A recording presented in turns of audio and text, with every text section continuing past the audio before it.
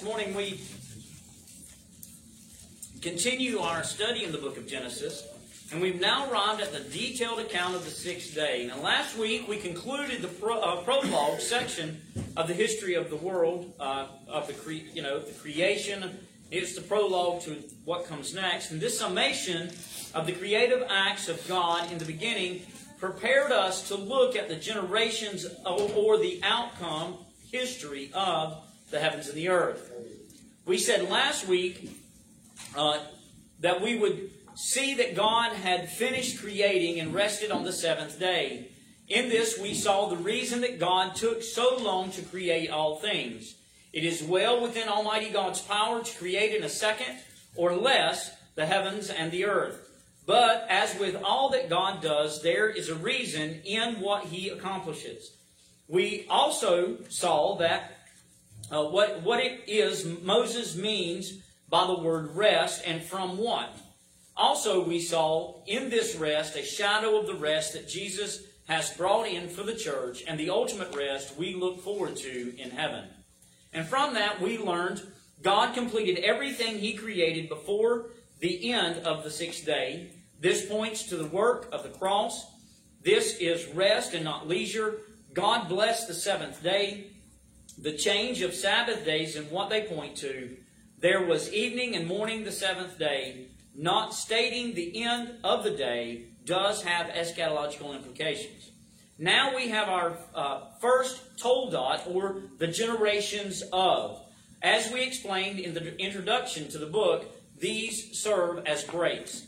They alert us to the fact that there is a shift in the historical elements. So basically, we could say this tells us that this is what follows from what is said next.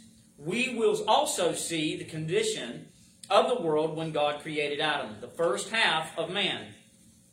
We will see in more detail the creation of the first man and what this points us to. But before we get to this, we have to deal with what is said about the shrubs and the grain, that it had not rained, and the ground being watered by mist. From this, we will learn the image was the point. God changes the focus. The covenant name is used. The shrubs and herbs wait man's test. Earthly water and heavenly water. Man should remember his substance, that he never get prideful. God breathed life into the nostril of man, and this points to our redemption. If you will, stand to honor the reading of God's Word, and remain standing as we ask God, the Holy Spirit, to bless the preaching of His Word this morning. Genesis chapter 2, verses 4 through 7. The Word of the Lord reads, "This is the history of the heavens and the earth when they were created, in the day that the Lord God made the earth and the heavens, before any plant of the field was in the earth, and before any herb of the field had grown. For the Lord God had not caused it to rain on the earth, and there was no man to till the ground. But a mist went up from the earth and watered the whole face of the ground. And the Lord God formed man of the dust of the ground, and breathed into his nostrils the breath of life, and man became a living being." Thus far the reading of God's Word. Let us now go to the Lord in prayer.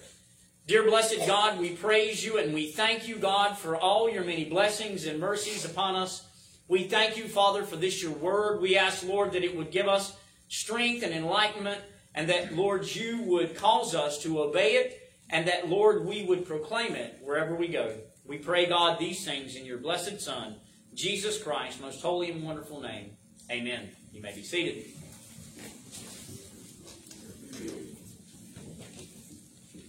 The image was the point in verse 4. We here encounter our first toldot. That is the Hebrew, it's the transliteration of the Hebrew word that is here used. The word translated history should be generations. But history does kind of give the meaning of what is being said. We said that this means here is what followed from whatever follows this phrase.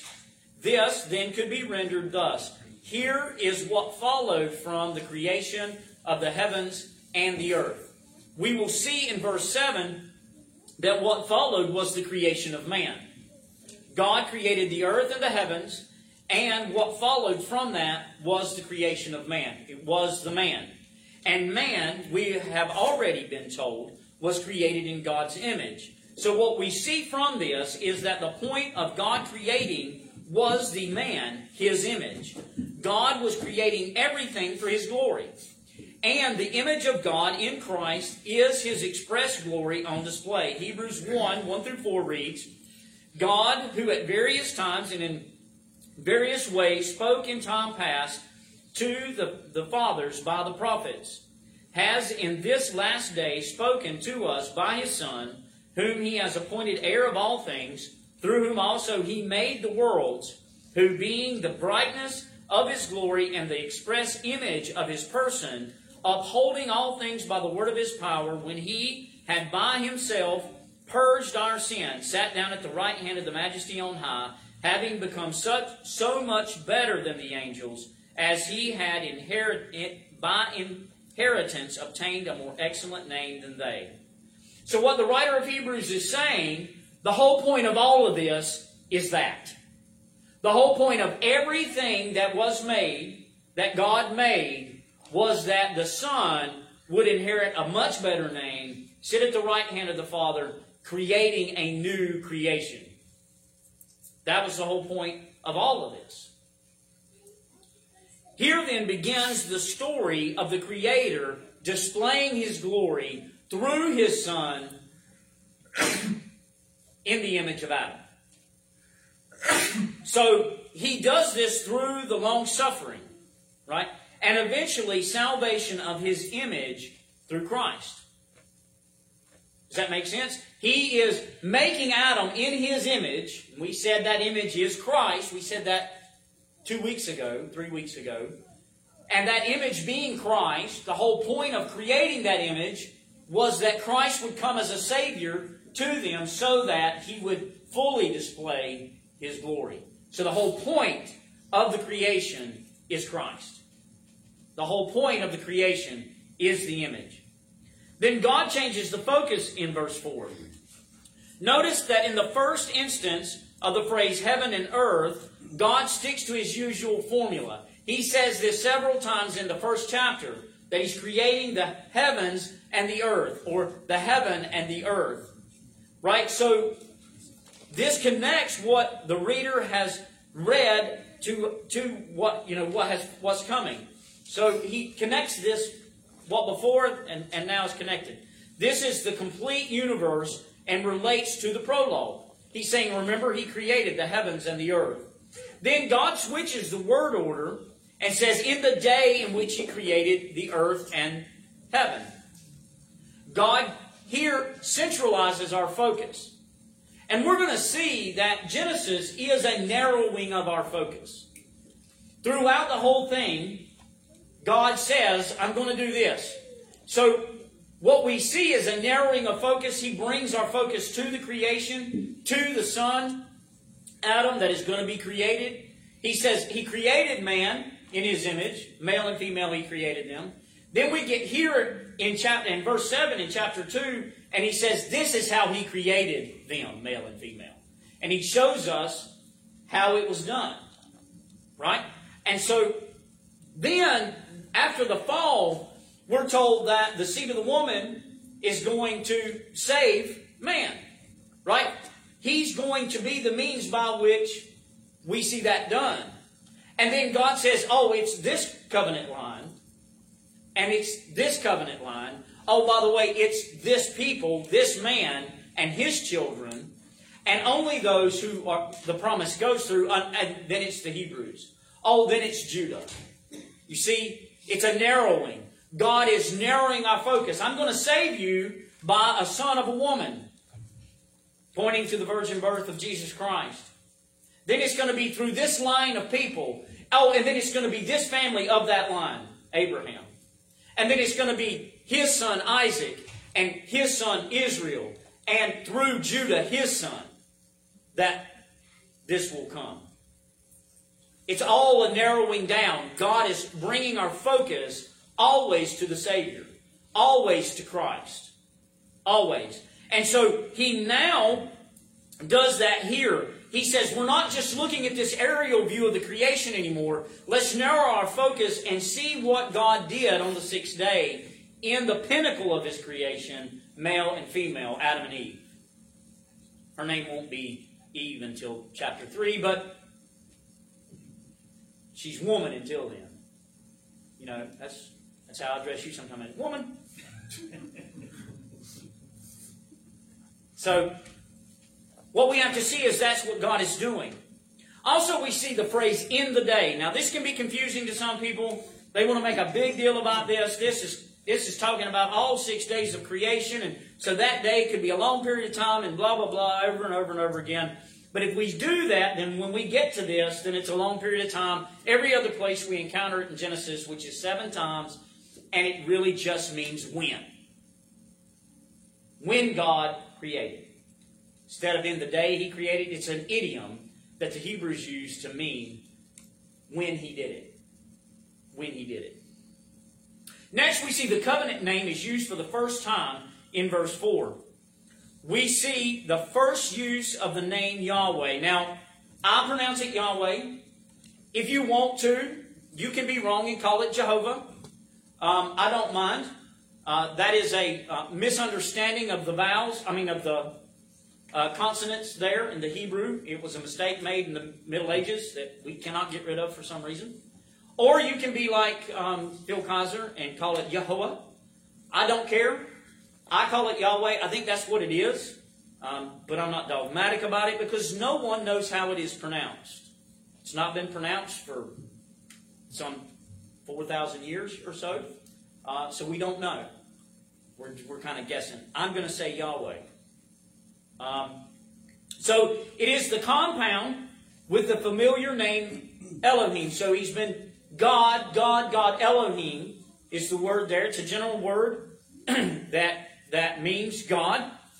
And just like we use the word God, it doesn't necessarily mean the God of the Bible, but it is God. And then we have the word before that, Yahweh. So it's Yahweh Elohim. So when you're in your Bible, when you see the word Lord in all caps, that word is Yahweh. That Hebrew word there is Yahweh. And the New Testament writers followed that through by calling Jesus Lord. It's the same word. Same word, it's just in the Greek. In the Greek. So what we see here is the first covenant name for God. This is not saying just that God who created the earth and the heavens is also called Yahweh. It is saying that. But we need to understand that this points to the fact that the covenant-keeping God is Creator and the only true God. So the connection of the word Yahweh to Elohim takes Elohim from a non-specific generalization of the word God, the concept of God Creator, and says God Creator is Yahweh. Yahweh is His name. Yahweh is His name. This is going to be important as we see the creation of man. Our covenant God invokes His covenant name as He tells us of our beginning. He was our covenant God from the beginning. Right? So you'll have some that'll say, well, there was no covenant of works is what our confession uses that phrase. I don't like that phrase for very different reasons. If you'd like to know that reason, come see me afterwards. I just don't want to take the time here to talk about it. It's not that I'm ashamed of the reason. But what we see here is this points to the very fact that there was a covenant made when man was created. Why? Because He used His covenant name to express Himself or name Himself as He was creating. And this points to the covenant of creation, which we will see made later in the chapter. From this, we see the nature of God's being. Essentially, Yahweh is the God that is. I want you to think about that for a second. Excuse me. We are always changing. We're constantly changing. I mean, I have to wear a different pair of glasses to see the hymnal words so that I don't screw Corey up every week, which I have been doing. Please forgive me. Right? I have to wear different because my eyes are not as good as they were just a month ago, 2 months ago, 6 years ago. I am not the same man I was when I married my wife, and she praises God for it. But God always is. This is a statement of His being. This is a statement of His constancy. He is eternal. He's never changing. It talks of His immutability. And this gives us great hope because He is not a growing God. He's not a learning God. If He's a learning God, then He's going to find out what a wretch I am and He's going to cast me off. But He's not a learning God. He is a God that knows all things, and He's outside of time, and He never changes. Right? And we see this expressed the best for us in our English translations in Exodus chapter 3, verses 14 and 15. The word of the Lord reads, "And God said to Moses, I am who I am. And He said, Thus you shall say to the children of Israel, I am has sent me to you. Yahweh has sent me to you. Moreover, God said to Moses, Thus you shall say to the children of Israel, The Lord God of your fathers, the God of Abraham, the God of Isaac, and the God of Jacob, has sent me to you. This is my name forever, and this is my memorial to all generations. I am who I am. I am will always be the same. He's not the God who will be in the future, and He's not the God who was. He is the God who is. It is a statement of being. He is constantly the same. This means that Yahweh is at every moment the same. Transcendent and ever being. The same being as always and forever. Gives us great hope as Christians. And this same I am is the statement that Christ made about Himself over and over in the Gospels. I am He. I am He. So He's never changing. Then the shrubs and the herbs wait man's test. Now, here we have to understand what herbs are and what shrubs are. They are vines and bushes, right? And the herbs are grain. They are your grain plants. And so we are told that there were no shrubs of the field. It has been argued that this simply means those vine plants which are cultivated by man and had not sprung up yet. Right? They just hadn't sprung up yet. These are the vine plants. The point being made that the field and the earth make two distinct classifications. So in chapter 1, he says the shrubs of the earth, right, had not been created yet. And we talked about that. And then here it is the shrubs of the field. And that is supposed to be a different classification. It's those things in which man would have to cultivate himself and take care of. This would mean, as we said, the wild shrubs have been created out in the rest of the world, but the shrubs that man would use had not been created, and they're supposedly in the garden, which God had not planted yet, and we don't know anything about. So it'd be hard to kind of read that back into that, but maybe you can. My problem with this is what I pointed out in day 5 when we talked about it. These are kingly plants that produce wine. Rather, it seems that these plants are not created until after the probationary test of man, which is the covenant of creation. Will he or will he not eat of the fruit that he has been forbidden to eat? And this fits what we see in the herbs, or grains not sprouting. They have to be toiled over by the sweat of our nose. And by the sweat of our nose does its sustenance come. We have to labor over it. It's labor intensive to get grain from the plant. You have to work it. You have to harvest it, and then you have to beat it out to get the grain loose from the head. They could have been easy to harvest, James Jordan says, but because of the fall, they are difficult. They are difficult. So, when it says that it's not grown, the word there is sprouted. So the plant was present, but no head had been formed in the plant yet. That's what the meaning is. Notice also that these are the things that are needed for covenant meals. The wine of the shrubs is kingly and is withheld until Noah as God resets creation. It's a gift to Noah at the resetting of the creation. With the bread came the question, was there to be toil and sweat to reach God, or would we reach Him easily? It will take the blood, sweat, and tears of Jesus to give us full and lasting communion and true covenant food.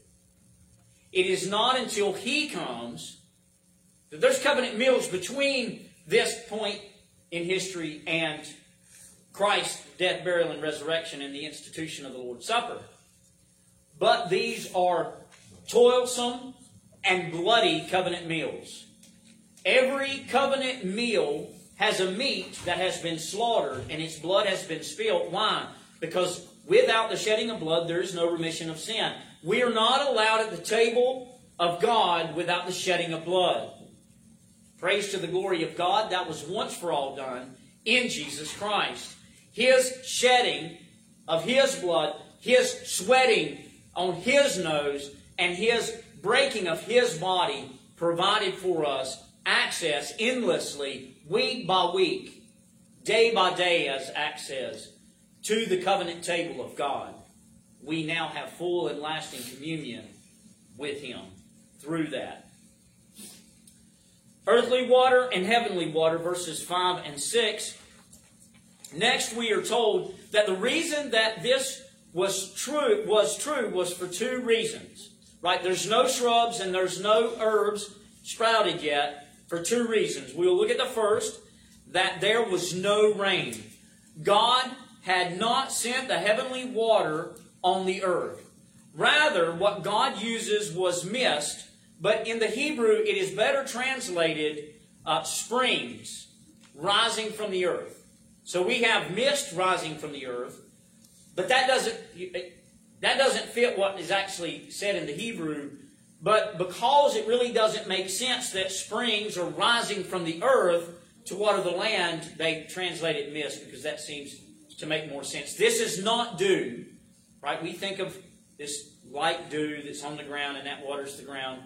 And that may be possible, but I really believe that what's happening here is we should think of the image of a geyser, like Old Faithful, but many of them shooting forth and the water falling back to the ground to water the earth.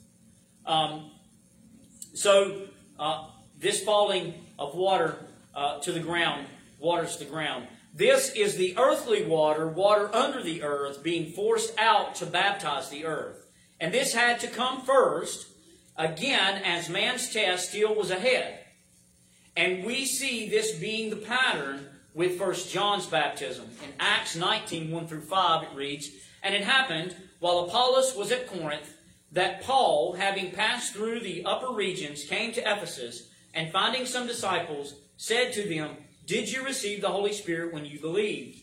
So they said to him, 'We have not so much as heard whether there is a Holy Spirit.' And he said to them, 'Into what then were you baptized?' They said, 'Into John's baptism.' Then Paul said, 'John indeed baptized with a baptism of repentance, saying to the people that they should believe on him who would come after him, that is, on Christ Jesus. When they heard this, they were baptized in the name of the Lord Jesus.'" So, now we need to kind of work through this really quickly. We believe that your baptism is not connected to your moment of repentance. So, you very well may be baptized as an infant and then come to faith as a child, not remembering that moment, and yet your baptism still counts for that time when faith is given to you in your heart. Right? When your heart is changed by God, whether that be 2, 10, or 20, when God changes your heart, that baptism counts. So you don't have to be rebaptized. That's something we don't believe you should do. One baptism, one faith. That's it. Right? So, here's the question we have to ask. If John's baptism is equated perfectly with the New Covenant baptism, why then did Paul have these people rebaptized after in the name of Jesus Christ? Well, there were two baptisms. And John's baptism was not the same as Jesus Christ's baptism. So this kind of hurts the Baptist argument in Acts. But it's not the same. It's not the same baptism. It did not mean the same thing. And it was not done for the same reason. Right? Even though it was the same act. Right? Same water sprinkled or poured. Or you may be immersed. Then, what comes next then was the heavenly water in the New Covenant baptism. The Old Covenant baptism came to reset man to his place in the garden through repentance. Paul says it was a baptism unto repentance. What that meant was you were being reset. You were then being placed in the place of Adam. You were being washed of your sins because you'd repented. Now the problem is, it did not keep you from sin and the guilt of sin. And so you would fall right back into sin again. Because we're sinful. The heart wasn't changed. The New Covenant baptism came from heaven and makes us so that we cannot fall away. Now you say, Michael, you're getting dangerous here. Does baptism do that? New Covenant baptism is not simply washing, but symbolizes more than that. Titus 3, 4 through 7 reads, "But when the kindness and the love of God our Savior towards man appeared, not by works of righteousness which we have done, but according to His mercy He saved us, through the washing of regeneration and renewing of the Holy Spirit, whom He poured out on us abundantly through Jesus Christ our Savior, that having been justified by His grace, we should become heirs according to the hope of eternal life."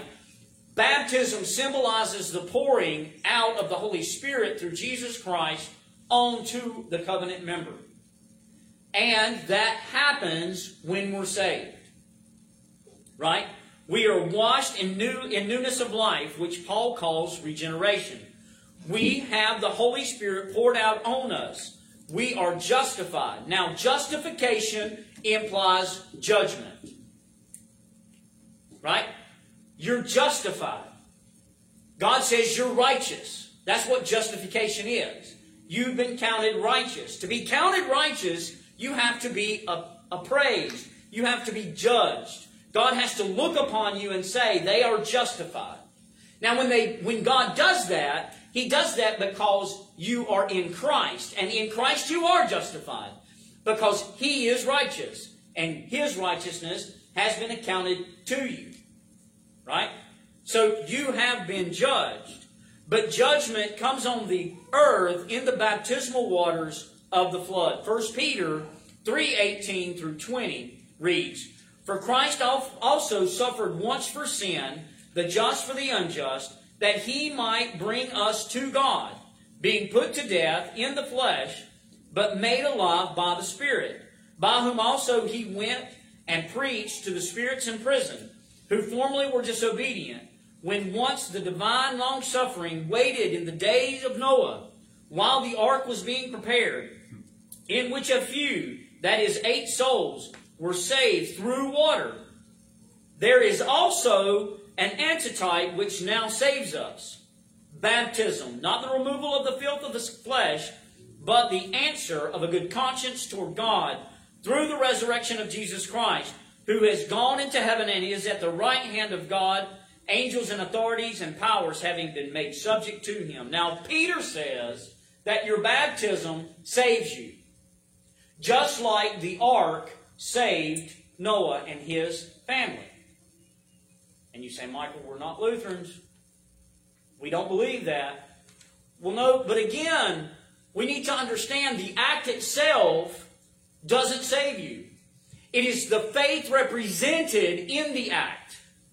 And it is so closely connected that the symbol and the reality are connected. You can't have one reality without the symbol. It's the same very reason that we take communion every week.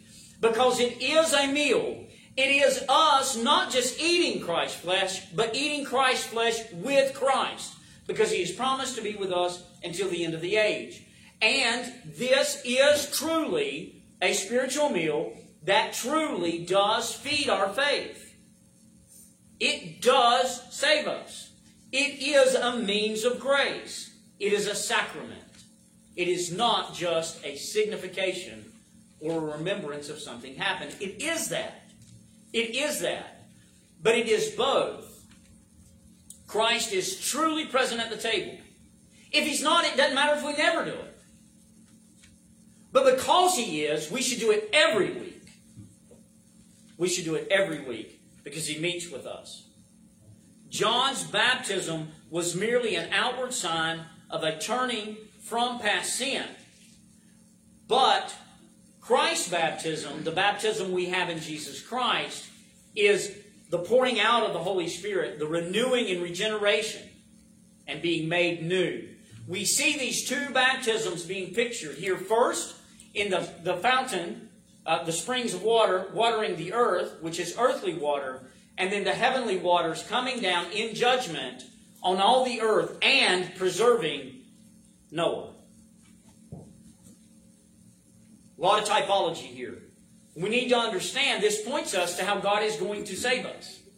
He's going to save us in an ark, the church, that one man built and brought all of his sons and daughters into. Man, if that don't make you want to shout, I don't know what should, right? That's glorious. That's what we're in, the church. As Mark Robinette says all the time, the church is real. It is a real thing. It's not something that we have made up. It's not something we put together because we like to see each other every week. It is something that is real. It is a thing that saves us. There's no salvation outside of the church. No salvation outside of the church. Man should remember his substance that he never get prideful. Verse 7a. The Lord God formed us from the dust of the ground. This is not clay, as the Latin version would have, and it's not clods of dirt, but the fine dust of the ground. We are made of the earth and are earthy. John 3:27-36 reads, John answered and said, a man can receive nothing unless it has been given to him from heaven. You yourselves bear me witness that I said, I am not the Christ, but I have been sent before him. He who has the bride is the bridegroom. But the friend of the bridegroom who stands and hears him rejoices greatly because of the bridegroom's voice. Therefore this joy of mine is fulfilled. He must increase, but I must decrease. He who comes from above is above all. He who is of the earth is earthly and speaks of the earth. He who comes from heaven is above all. And what he has seen and heard, that he testifies, and no one receives his testimony. He who has received his testimony has certified that God is true. For he whom God has sent speaks the word of God. For God does not give the Spirit by measure. The Father loves the Son and has given all things into his hand. He who believes in the Son has everlasting life, and he who does not believe the Son shall not see life, but the wrath of God abides on him. We are not made of great or valuable substances. God could have made us of gold. He could have taken silver and pressed it out and made our image and breathed life into the silver, and we would have been living creatures just the same. But God took the dust of the ground, things that we're going to try to get out of our house by sweeping or off our feet by washing. We find it nasty. Worst thing about camping is getting dirt in your food, right? Or eating on a job, getting sawdust and nasty dirt on your sandwich. Happens all the time. And what do? We throw it away. It is no good. Why? Because it is dirt. Right? And I don't care that phrase. God made dirt, dirt don't hurt. I don't want it in my food. Right? And what we have to understand is when we think of ourselves, we have to remember that we are but dust. We are but dust. 2 Corinthians 4:6 and 7 says, For it is For it is the God who commanded light to shine out of darkness, who has shone in our hearts to give the light of the knowledge of the glory of God in the face of Jesus Christ. But we have this treasure in earthen vessels, that is the excellence of the power may be of God and not of us. So this should stab at our pride. This should make us not think much of ourselves.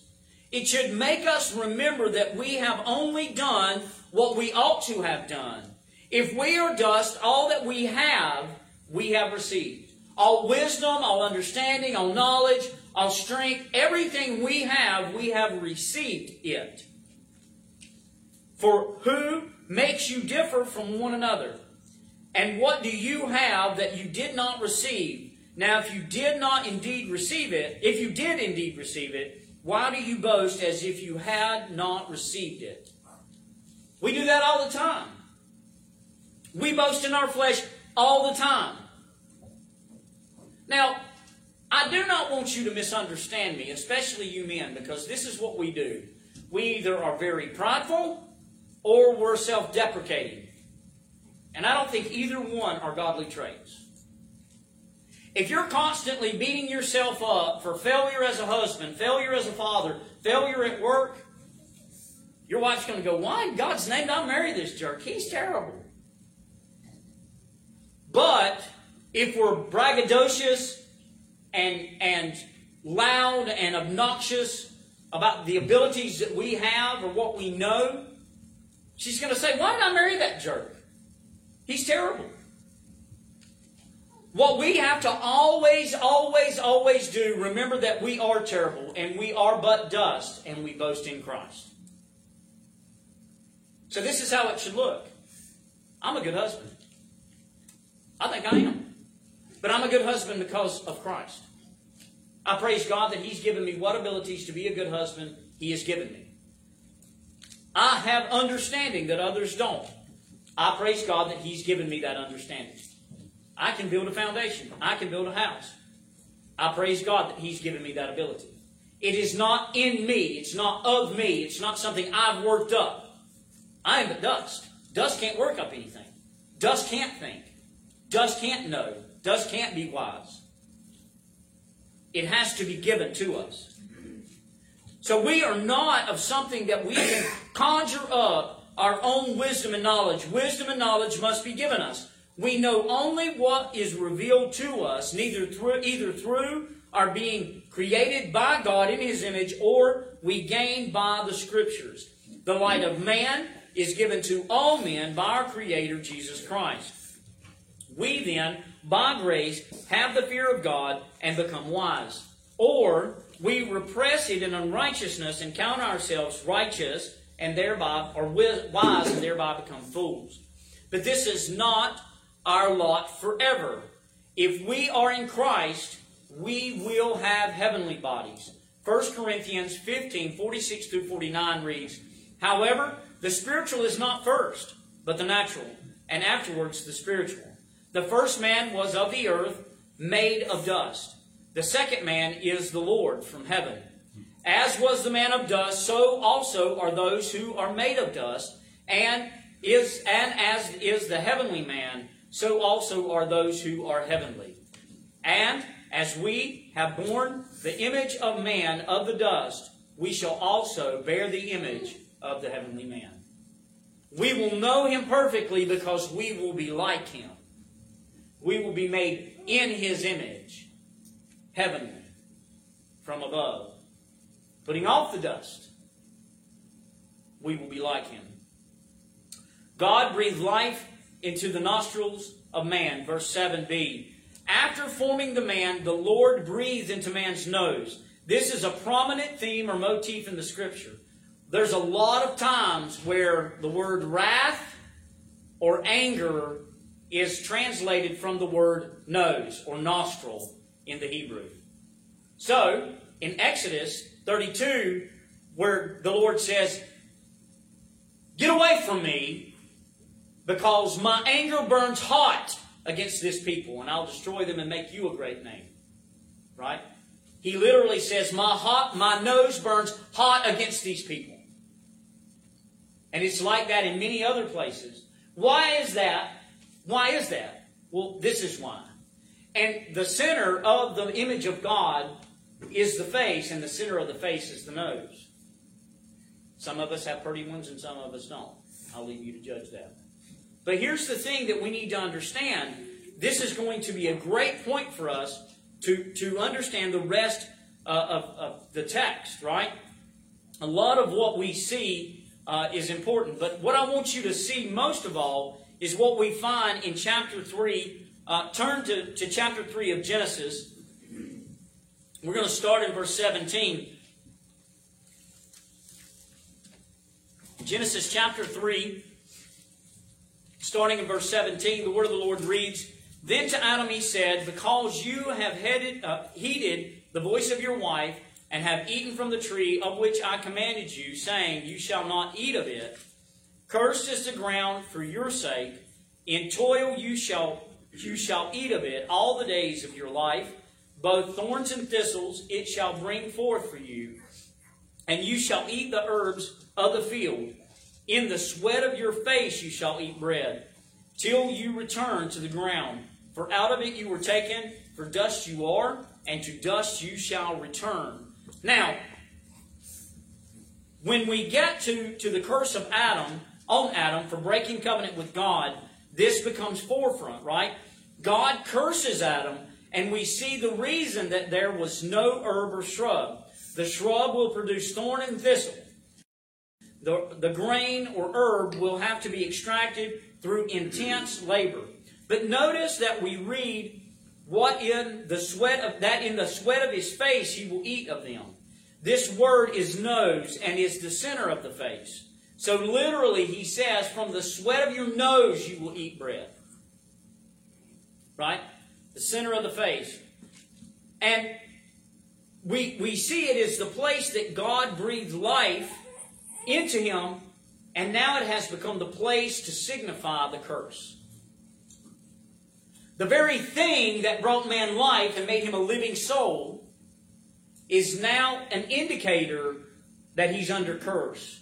Every day you work, men, and sweat runs down your nose, you need to remember that you're under the curse. You're under the curse, absent Jesus Christ. Now, for those outside of Christ, it should bring fear and dread and hatred, right? And it does. But for those in Christ, it should bring rejoicing and gladness. Yes, I'm still sweating. Yes, I still have to eat by the sweat of my nose. But praise to the glory of God, new life has been breathed into me. The new man has taken my curse for me. And we are no longer under that curse. This points to our redemption, as I've already alluded to, verse 7. Now, taking the verse as a whole, we see that this points to us having at least two distinct parts. Turn back to chapter 2. Verse 7 says, And the Lord God formed man of the dust of the ground and breathed into his nostrils the breath of life, and man became a living being. We have the earthly flesh and the living spirit. This is not necessarily the soul being spoken of here. This word living being is the same phrase that's used for the fishes, the birds, and the beasts of the field. So it's not some kind of special term that means soul or a soulish creature. We've made that mistake a lot of times, and then we've tried to turn around and say, well, your dog don't have a soul. Well, he's got a personality, and he's a little distinct from other dogs. I mean, you take Jonesy and Annie, and you don't know who those are maybe, but if you take Jonesy and Annie, they're two separate animals. They act completely different. Annie hardly never barks, and Jonesy sometimes won't quit barking. And they're both, one's really excitable and the other's not quite as much. And one's really friendly to everybody, and the other is not friendly to anybody but me and Virginia and Emily and Matt. So there's differences. So we don't want to make too much out of this, but what we do want to see that we have at least two parts to us. The earthly, the flesh, that which is made of dust, and then that which makes us alive. And there's two separate there. So When we get to Jesus Christ as our Savior, we see that the same thing is said there. Turn to Luke chapter 1.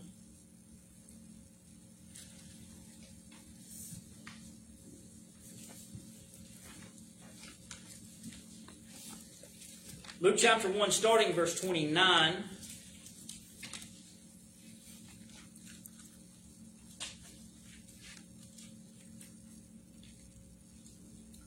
The word of the Lord reads, "When she saw him," the angel, "she was troubled at his saying, and considered what manner of greeting this was.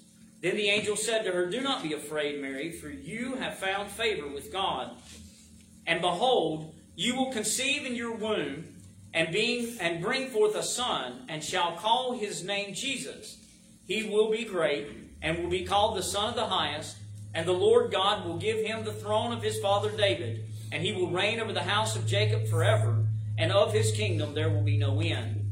Then Mary said to the angel, 'How can this be, since I do not know a man?' And the angel answered and said to her, 'The Holy Spirit will come upon you, and the power of the Highest will overshadow you. Therefore also that Holy One who is to be born will be called the Son of God.'" Stop there. So, we see that without knowing a man, the virgin will conceive. And the wind, Spirit, will overshadow her and bring the power of the Most High on her, and breathing life into the child which God formed in her womb. Now, we need to understand this. Okay? There was no way the body of Jesus could be made in any other way than God took the material that was there and made a child. Or he could have snapped his fingers and the child appeared. But in any case, in either case, the child was placed in her womb by God, formed there, which he forms all children, we were told that. And then the Spirit overpowering her makes the child alive. Makes the child alive. That is our Savior. It is this dust and deity that saved his people. He was our brother, and therefore could pay for our sins, as the writer of Hebrews tells us. He was God, and therefore could never be held by death, which brings us newness of life. So we see this pictured for us. So may we rejoice in the withholding of the covenant meal until Christ, and may we receive the blessing of wine and bread with thanksgiving, knowing that our feasts, all our feasts, are feasts because the communion meal and the resurrection of Jesus Christ, and what it reminds us of, our redemption in Christ. We are now dusty, but praise God, through Christ and His Spirit, we will be heavenly. Amen. Let us pray. Blessed God, we thank you, Father, for this truth. God, all that you bless us with to know, and God, we pray that we will rejoice in these things, that they will be the ground upon which we stand to make all of our decisions. And God, that we will live unto your glory, and everything that we do, we will do unto your name with all of our might, that you may be glorified in us, your people. And we pray, God, these things in your blessed Son, Jesus Christ's holy name. Amen. So